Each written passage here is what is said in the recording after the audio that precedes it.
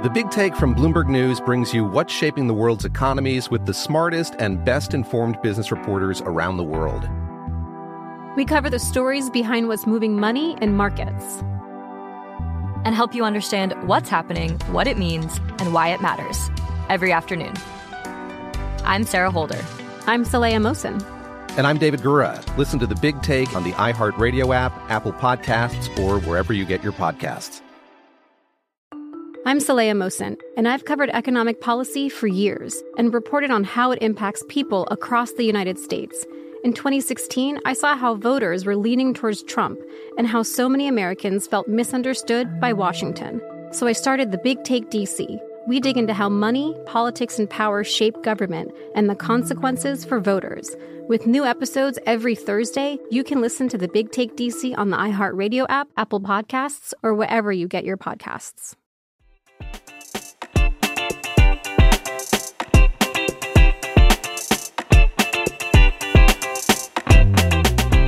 Welcome to Merrin Talks Money, the podcast in which people who know the markets explain the markets. I'm Merrin Somerset Webb. This week, we are revisiting our conversation on the UK property market. This week with an extra guest, Bloomberg opinion columnist Marcus Ashworth.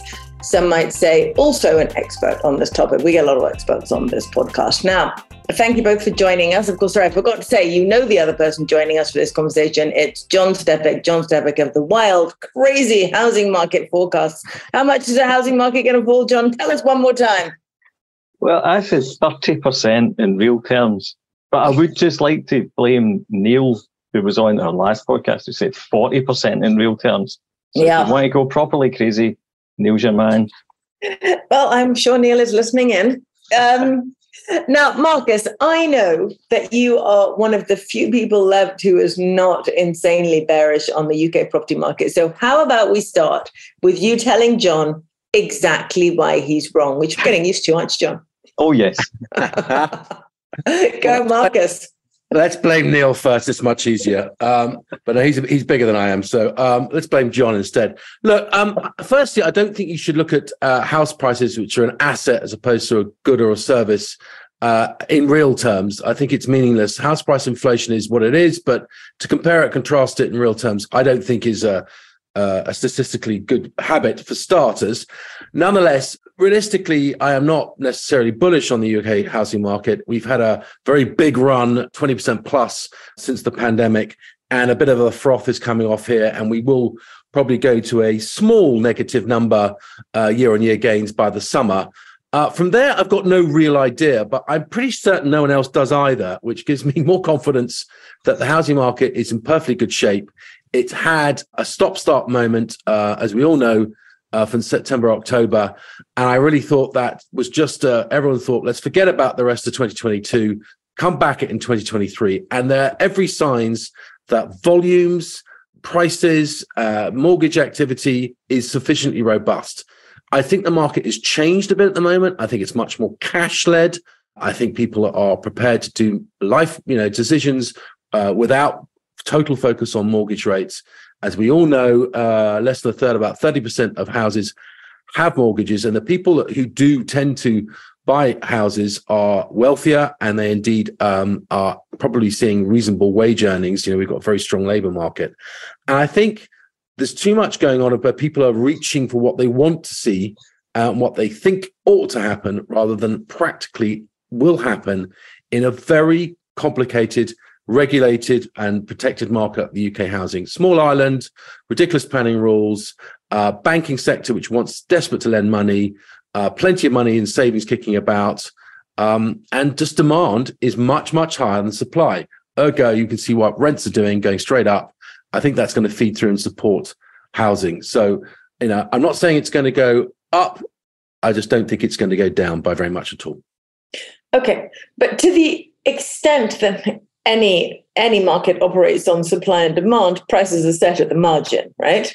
So if we look at interest rates in the UK, I accept that, not everyone is paying 4% on their mortgage, but nonetheless, all these fixed mortgages are going to roll off soon. And a lot of people are going to have a nasty shock. Mortgage rates have gone up very, very significantly. Even if you take out last year's blip, we're still up a lot. That's making servicing these mortgage costs significantly higher. And while we may be seeing high pay settlements in some areas of the economy, it's not across the board. So it still seems to me that that's got to have an impact. I mean, here we are, page 2 of the FT today. Buyers hold upper hand in cooling house market. Good for the FT, but they're normally wrong on this stuff. As I said, you can think what you want to, and you can look a parallel across the mortgage rates, but the practical reality, they don't make that much difference in people making a decision whether they're going to buy a house or not. We've seen the gap between asking prices come down a bit. That's perfectly normal. Start of the year, there's plenty of activity. Sellers have been far more realistic, and buyers are still keen to buy. So, I mean, look, we've probably got sort of a three-way split in the UK at the moment. We've got the sort of lower end where people are feeling very much the pressure of the cost of living, renters in particular. We've got this middle band, which is probably going to get hit most by mortgages. Clearly, I certainly bought my first property with 15% plus mortgage rates. I mean, there are ways and means people can get around this. It's been seen and been coming for a long, long while. People have got plenty of savings. And there's ways of moving around the mortgage market. I mean, there's tracker rates. We can see what's happening in bond yields in the last few days. They've come down sharply. That's going to feed through to lower mortgages. We know we can get 5-year fixes below 4%. The swap curve, which is where a lot of banks do their hedging in, is dropped to 3.7 or below now for 10-year fixes and around 4 for 5-year. Banks are prepared to lend below both the swap curve and indeed below where the Bank of England are as far as interest rates are concerned. So as far as I'm concerned, the banks are working around it, and I think everyone else will too. I'd quite like to delve into there, because I think that a lot of our listeners would probably appreciate a somewhat better understanding of how mortgages are priced. So you've just talked about swap rates there, Marcus. So I think a lot of people listening will probably think that the mortgage rate is roughly set by the Bank of England base rate, but actually it's set by market expectations for what's going to happen to interest rates. Is that kind of more accurate to say? Talk us through a little bit of the kind of arcana of banks pricing mortgages. Sure. I mean, first things first, there are two elements to a mortgage. One is the Bank of England base rate, prevailing market interest rates. It's really the swap curve, which is most important. I'll come back to that in a second. And the second is the credit spread at which, the bank is prepared to lend to you as opposed to lend to another bank. And what's fascinating at the moment for mine is that credit spread has basically completely disappeared. And that means banks are very long cash and want to do something with it. Bear in mind, a mortgage is secured lending, and often with a nice big fat, percentage safety deposits, which we call, which protects the bank from any form of losses. So the practical reality here is that banks are prepared to be more aggressive in what they are prepared to offer out to their sort of mortgage brokers or teams that go out there and get the retail customers in. Normally, what would happen is that a treasurer would say, okay, I've got £1 billion here. I'm going to give that to my mortgage team. Go out and lend. You've got that now for however long you need it for. I will then go and hedge that billion at the prevailing swap rate. And that's where I'm going to fix my benchmark. I've got everything sort of all my ducks in a line. Now, that only happens when it's sort of, perhaps in a market whereby we don't have very volatile interest rates. What has happened recently is clearly banks are not hedging anywhere near as much as they were a few years ago, certainly, and they are prepared to take straightforward cash that they're getting in from deposits and put it straight out to work in the mortgage market and just making a nice fat net interest margin. So the normal rules which prevailed perhaps before the pandemic aren't really happening, that how banks hedge themselves. And certainly the net amount they need to hedge is almost evaporated, which is one of the reasons, not to get too complicated here, why the swap curve has dropped dramatically and got inverted, because there's so much less pressure on keeping interest rate hedges up, as in banks buying protection for higher rates. They don't need to as much, therefore rates have fallen. So it's all feeding in on itself. And I just think that what's fascinating to me is that, throughout the start of the pandemic, we had a massive credit spread whereby it was really difficult to get a mortgage, 6-7% sometimes. That evaporated quickly. It came back again after this gilts crisis, where the banks panicked and yanked all their sort of best buy rates and started posting, mark to make believe rates just to avoid business. Unfortunately, the media then jumped on this and started saying average mortgage rates have gone through the moon and it's all disastrous and the world's ending. But the practical reality is you could always get a best buy below 6% in the 2-year fix. Now that's much, as Marian's pointed out, much harder and nastier than it was a few months prior. But basically, people stopped borrowing money. They put hold on their mortgage and their house price purchases and waited till the start of this year, where things got a lot more attractive. You can get very aggressive tracker rates. You can get a 2-year fix now, which is probably been my sort of, I think, where the sweet spot is. If you wish to borrow money and buy, how forced to remortgage or buy a house at the moment, I would look at a 2-year fix. And then indeed, a 5-year fixes, which we mentioned earlier, which are around 4%, which is a lot better than they were a few months back, but still a lot more expensive. But people buy houses because there are a lot of other reasons than just where the mortgage interest rates are, and they can normally afford it quite comfortably. Marcus, just go back a bit. What can you get a 2-year fix for at the moment? Around 4%, maybe a little bit over, but certainly 4 and a little bit of change. And 5-year, you can get around certainly below 4%. I mean, Co-op went a bit lower. They always tend to pull their offers very quickly. They'd like to get a lot of free headlines. But I mean, I would say you could certainly get a 2-year fix at just over 4%, and 5-year maybe a little bit below. But I would wait, because I think interest rates are probably going to come down over the course of later on this year. If you can afford to wait, then great. I mean, there's the trouble with banks. When they make a mortgage offer to you and you've got it confirmed, you've got 6 months. And that's quite a long time for a bank to be exposed on interest rates. That's why they're perhaps a little bit cautious on going lower on interest rates just yet, mortgage rates, but I think they probably will. Okay.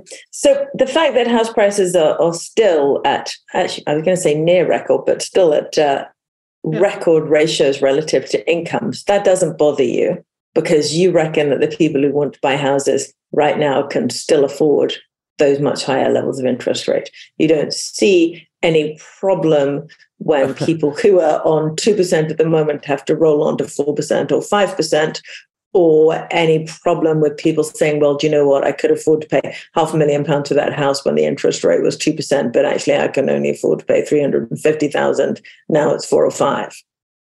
Now, it hurts me in my soul, don't get me wrong. I think this is an iniquitous way that the market works. But just as, in the brutal reality of the real world, it doesn't make any difference. If you can't afford, you're out the game. Very sorry about that, but you'll have to, rethink and come back another time. There are plenty of people, and particularly it's interesting on how many cash purchases are being made. And this is the phenomenon in the buy-to-let market, whereby everyone leveraged themselves, bought lots of properties, and just look at capital values going up, and with very low interest rates have been doing a very nice little retirement planning pot for themselves. Of course, we know the government has taken a lot of the fun out of that. They've taxed it, they're regulating it, and now interest rates going up. There's clearly going to be some pain in the buy-to-let, but there is plenty, it seems, of cash money coming in and picking up, particularly in the rental type properties, and buying it outright and take them out of the market. And that's what's squeezing house prices up. It's interesting you mentioned buy-to-let markets, because that seems to me to be one of the elephants in the room of the UK housing market. It's been one of the struts of the UK housing market for some decades now. And as you say, a lot of people have been perfectly happy as expenses have risen and the tax regime has changed. They've been happy to barely break even on an annual basis, and for a lot of people to be cash flow negative on an annual basis, happy in the knowledge that they're making 10% plus a year on capital gains, so it doesn't really matter. Now, if those capital gains are gone, in nominal terms at least, and their expenses are still rising because there's whole rafts of new legislation coming through. There's the energy performance certification, there's the extra stamp duty, et cetera, et cetera. There's a lot of stuff going on here. You're losing money every year, every month, and you're not going to make the capital gains either, if we all accept your premise that maybe prices will stay flat for a while. That looks to me like we may see a huge amount of additional selling coming into the market. And how many two-bedroom flats can this market absorb? Plenty, because cash buyers are coming in. It's the bank of mum and dad. Now, I hear what you're saying, and I think for certain people at the margin, that's clearly the case. However, it seems that there's a lot of capital gains built up over the years. If this is a long-term strategy, as it is for most people, they'll take the rough or the smooth for a year or two of higher interest rates with the expectation they'll probably come down a bit anyway. But what we're forgetting here is the other side of the equation, which is rents. And they're going up through the roof, up 17% in London terms, and close to 13 or 14% the rest of the country. This is softening the blow. Now, I don't think it means people are going to break even, but a lot of people look at this and say, okay, I'm losing a bit this year. This isn't quite attractive. Maybe I'll try and sell when my rental agreement comes up, or I'll reduce a few of my properties if they've got several. But a lot will just say, you know what? I've had a great run on this. I'm going to take a bit of a mark-to-market hit on it, but I'll carry it on. And it clearly seems that people who are turning over their buy-to-lets and selling, and there will be a few because obviously it will be expensive with these fixes.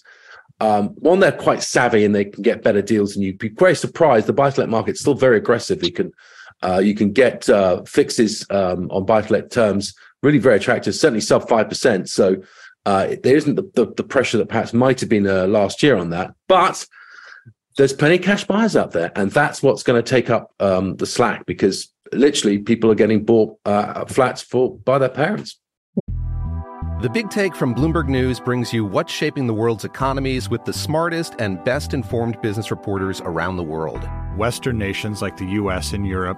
Mexico will likely have its first female president. And then you have China. And help you understand what's happening, what it means, and why it matters. He'll get his yo-yos to Europe in time. But the longer this drags on, the more worry he's getting. They knew that they needed to do this as fast as they possibly could to get a drug on the market as fast as they could. I'm David Gura. I'm Sarah Holder. I'm Saleha Mohsin. We cover the stories behind what's moving money and markets. Basically, everyone was expecting, if not a calamity, certainly a recession. But the problem is that paperwork, as our reporting showed, is fake. As someone who's covering the market, I'm often very worried about an imminent collapse. So I'm thinking about it quite often. Listen to The Big Take on the iHeartRadio app, Apple Podcasts, or wherever you get your podcasts. I'm Saleha Mohsin, and I've covered economic policy for years and reported on how it impacts people across the United States. In 2016, I saw how voters were leaning towards Trump and how so many Americans felt misunderstood by Washington. So I started The Big Take DC. We dig into how money, politics, and power shape government and the consequences for voters. It's an election year, so there's a lot of focus on the voters that TikTok is reaching. The initial reaction is like, oh, things are looking so resilient. I don't want to be too pessimistic, but I just don't see the political will down in Washington right now to change their tune. I think the American electorate has been signaling that it expects a rematch of the 2020 election. These are unprecedented times. With new episodes every Thursday, you can listen to The Big Take DC on the iHeartRadio app, Apple Podcasts, or wherever you get your podcasts. One thing that you said that I know I'm possibly too pessimistic, but when you talk about rents going up 17%, 13%, 14%, do you know what I think? I think rent controls. Rent controls. We have them in Scotland already. I'd be amazed if in the current political environment, you could have rents rising at that kind of speed in London and not see some controls put in place. Is that clear? You look at Berlin, and he said Belgium there, but I'm sure they've got some bad experience as well. But Berlin, certainly, an absolute disaster where there's just a massive illegal secondary market whereby you can't rent everything because it's on rent control. The rent controls do not work. Of course they don't work. Of course they don't work. They're a total disaster. But politically, they sound absolutely brilliant, which is why you get them all the time. And why people talk about them all the time. And I don't know how many blogs and articles I've written about the general disasters of rent controls. There are enough case studies to make anyone with even half a sentient brain say rent controls, we mustn't do that. But that doesn't mean it won't happen. That's not how politics works. That's not how modern politics works. I don't think it's going to happen in England. Scotland is a different story. But I certainly think that just the simple answer is we have to build more properties. Housing associations have to replace the things they sell off 2-to-1 ratio by building new.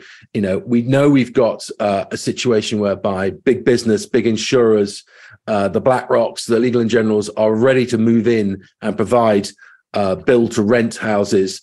That necessarily isn't a great development, but at some point, that's what Michael Gove has got a very important job here.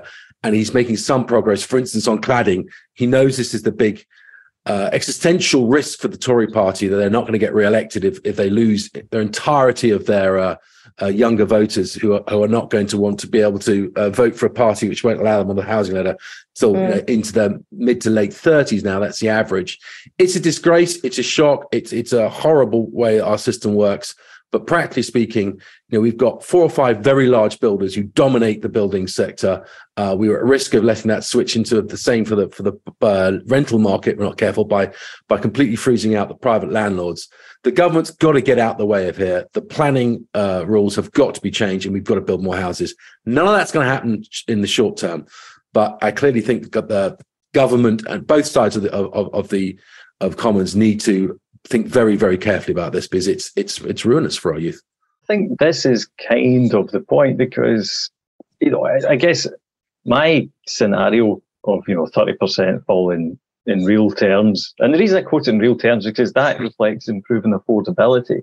So when you get affordability improved, then you get rid of this kind of political, and it's a massive political problem. I mean, you're right, because home ownership in the UK is now down to sub 65% kind of levels, which is getting on for Germany's 50%. If we go much further, then we're going to end up having hardly any homeowners and an extremely insecure rental kind of tenure. So I think this is the problem. It's like, if the affordability doesn't improve this way, then really, Marcus, I guess what you're saying, or what it sounds like you're saying, is that we're on a road to a market where the vast majority of the kind of younger population is stuck renting, and then anyone who does get on the mortgage kind of market ends up taking out their first mortgage at an average kind of tenure of like over 30 years rather than 25 years as it was when we were buying.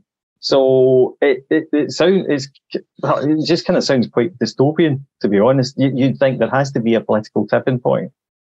Yeah, and I think we're not far away from it. I think Miriam's right to point out that if you start getting screams for rent controls, then the fallout is going to be far and wide. Nonetheless, that's going to keep house prices up. Not for the right reasons.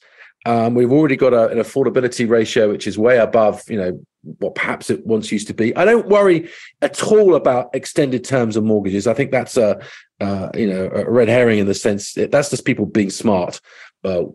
Terming out their debt, keeping their payments as low as possible, shifting to interest only, whatever it may be. Do what you need to do to get through the next year or two, and that's the smart sort of finances. And I think banks are very flexible and mature about that. I mean, that's the one good news we've got here. We've got a banking sector or property lending sector which is keen to do business, and that's why I think the market is fairly active.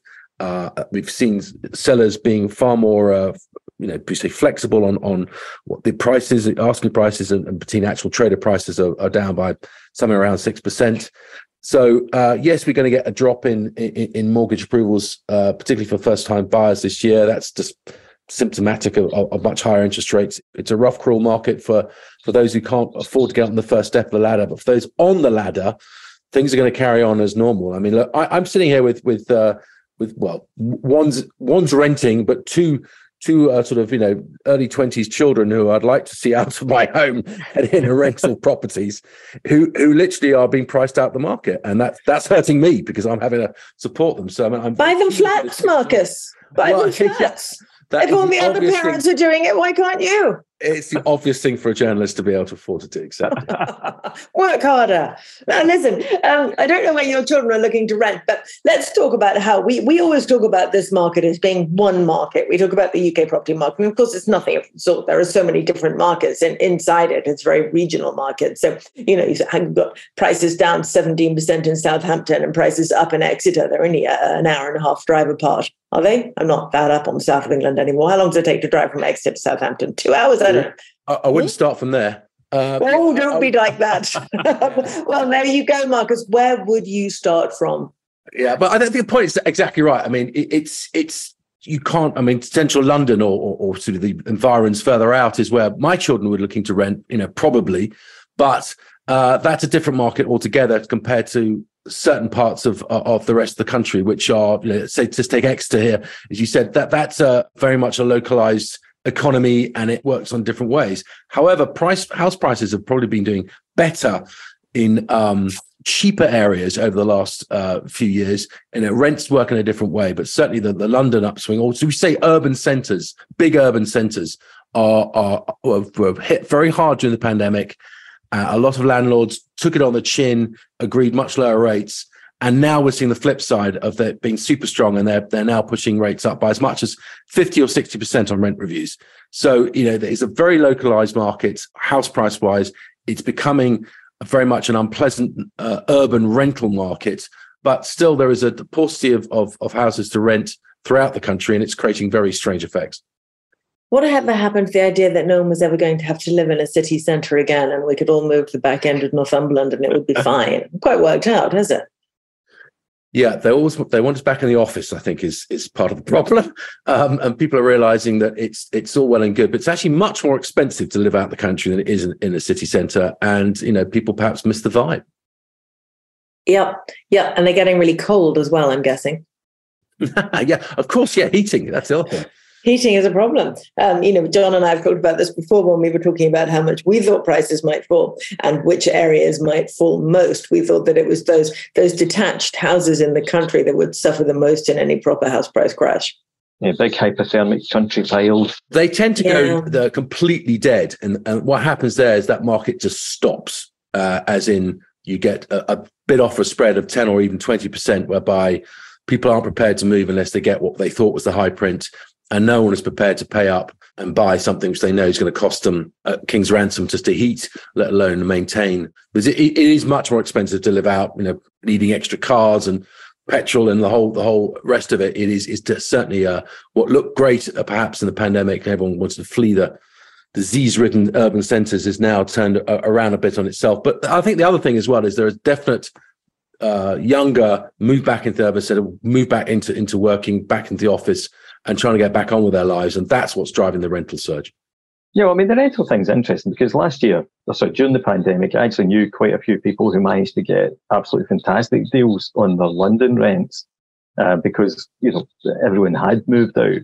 And a lot of people either got to move much closer to Zone 1 for the same price they were paying for Zone 6 or whatever, or got a bigger place for less money. So I do think partly the rampant rebound, it's just an adjustment to the last couple of years in which rents actually fell, which is the other thing about the return from working from home. Yeah, I hope you're right too. What it all kinds of looks like, both in the rental market and in the buying market, is that everything is simply going back to where it was before COVID. And so post-COVID prices are going to be almost identical to pre-COVID prices. That 20% uplift in buying prices disappears. The rents that went down a lot during COVID are now going back up to where they were. And then here we are, like the whole thing never happened. I think house prices will remain 20%-ish above where they were before pandemic. That's. I think we're going to tread water. So I don't think we're going to go down in price very much is my overall opinion, just because I think that the dynamics of supply and demand are so strong. I think the rental push is going to soften the blow for those buy-to-let trying to people get out exits. I think they'll all, and the amount of cash kicking around, both in banks and people who are prepared to use it as deposit, is sufficient just to keep all of it. I hope John's right with as far as the rental, calming down. I think he is right in the sense it's got blown a bit, and then things will come down in rental. Price increases that may start to feed through into a general calming and just a choppy market, I think, in house prices overall. But it will become ever more localized. It's a stock picking market. It depends on your on your sector. Stock pickers world. John, have you been convinced by Marcus that you are completely wrong? Oh, of course, absolutely. Oh, come on! You can't give him that easily. No, honestly, everything you're saying, all I would say is I think the real difference is that I think probably it's fair to say, Mern, as well, weight the change in interest rates much more heavily than you do, Marcus. Because I hear you on all of these things, and you're clearly not desperately bullish on the housing market either. It's sort of like you're basically saying kind of flat single-digit nominal falls. And I guess in nominal terms, I'm probably saying about 15% nominal, 15% inflation. So not actually, as far apart as it might sound. You see statistical sleight of hand here. I do think, though, that interest rates are, if you, I think the other perhaps fundamental difference is that I think that we're in a secular regime of higher or more volatile inflation, and therefore kind of systemically higher interest rates. And even if they stick at 3.5% to 4%, that is a lot higher than they were, 2-3 years ago. And I just don't see how that's got to have an impact on property prices. And historically, it's always had an impact on property prices. And you don't even need, because the other thing is, I'm not actually particularly bearish on the UK economy. I think there's a good chance we'll skip recession this year. I mean, let's park what's going on with banks elsewhere in the world. But, we might get away with no recession. Things might improve a lot. I still think that because of the higher mortgage rates, there just has to be some adjustment in prices. It doesn't need to be catastrophic for the wider economy, but I think, the kind of 10 to 15% nominal fall is very realistic. I agree with John.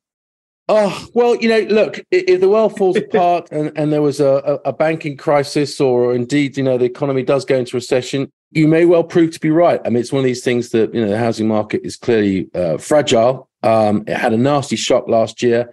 It seems to have recovered perfectly well, as if it never really happened. It really was the 6 weeks of madness, and then, everyone's shaking themselves off and got back to what they were doing beforehand. That's my opinion. But, that there's a fine line here. I mean, if interest rates were to go to, say, 6% from the Bank of England, then I think your view might be proved more correct.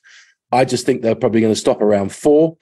And I think the fact that banks are so keen to lend, and I think the fact that people have so much evident cash and prepared to get on with their lives and buy that flat if they want to, with the help of mum and dad, maybe, that the housing prices are probably set fairly stable and may chop around a bit. But I mean, come on, 3 or 4% mortgages. I was used to 15.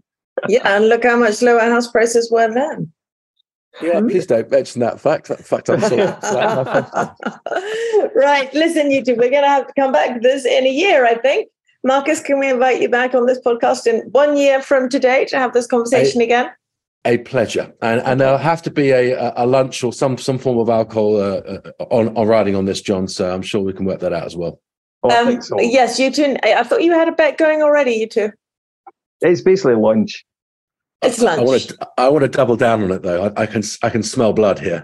Okay. Lunch at dinner. The only thing I would say to you, Marcus, is statistically speaking, John and I have to be right one day. Yes. Right? One day we have to be right on the stop clock theory. One day there's got to be a proper housing crash in the UK. Listen, I want to finish with reading you a tweet from one of our favorite property sources, Henry Pryor, who's a buying agent, who sent a tweet the other day that I thought was really good, actually. And it may all seem obvious to lots of people, but I don't think it's obvious to lots of sellers. Things that don't count when working out what your home is worth, what you paid for it, what you need, what your neighbor is asking for his, what your friends think, what your estate agent says, what it might cost to rebuild, and crucially, because we've all heard people complaining about this, what you've spent on it. The 50 grand you spent on your new kitchen did not add 50 grand to the value of your house. It just didn't. So I think that's all useful information. Anything to add to that? That sounds spot on. It's literally what someone's prepared to pay for it, and if you're lucky, and there are two people prepared to pay for it, then you're in jam. Yeah, and there we go. Right, Marcus, we will hear from you again in 1 year. Thank you very much for joining us. John, I will be torturing you again next week. Thank you very much for joining us. And all of you, thank you for listening to this week's Merrin Talks Money. We will be back again next week. In the meantime, if you like our show, rate, review, and subscribe wherever you listen to podcasts. And by the way, do also get in touch and let us know how much you think house prices are going to fall. And I would be particularly interested to hear from buy-to-let investors. Are you selling? Are you holding? Are you even thinking of buying more? Let us know. I would be interested in that. This episode was hosted by me, Merrin Somerset Webb. It was produced by Sam Asadi. Additional editing by Blake Maples. And special thanks, obviously, to Marcus and to John. Finally, our weekly reminder to sign up to John's daily newsletter, Money Distilled, in which, by the way, if you send us in what you think about house prices, we will sum it all up. The link for that is in the show notes. I know I said finally, I was wrong. That was not finally. Here is finally. This is your last last chance to sign up to be in the audience of a live taping of the podcast. This is happening next week. Take it back. I won't be torturing John next week. It's somebody else. This is at the Bloomberg Invest event on the 22nd of March. It's called Strategies for Wealth Creation. If you're in London, you can join in person. Everyone else can join online. Link is in the show notes for registration. Please do register. I'll be there on the day, and John will as well. You are there, aren't you, John? Yeah, I'm there in the morning. Excellent. See you all there. Thank you very much.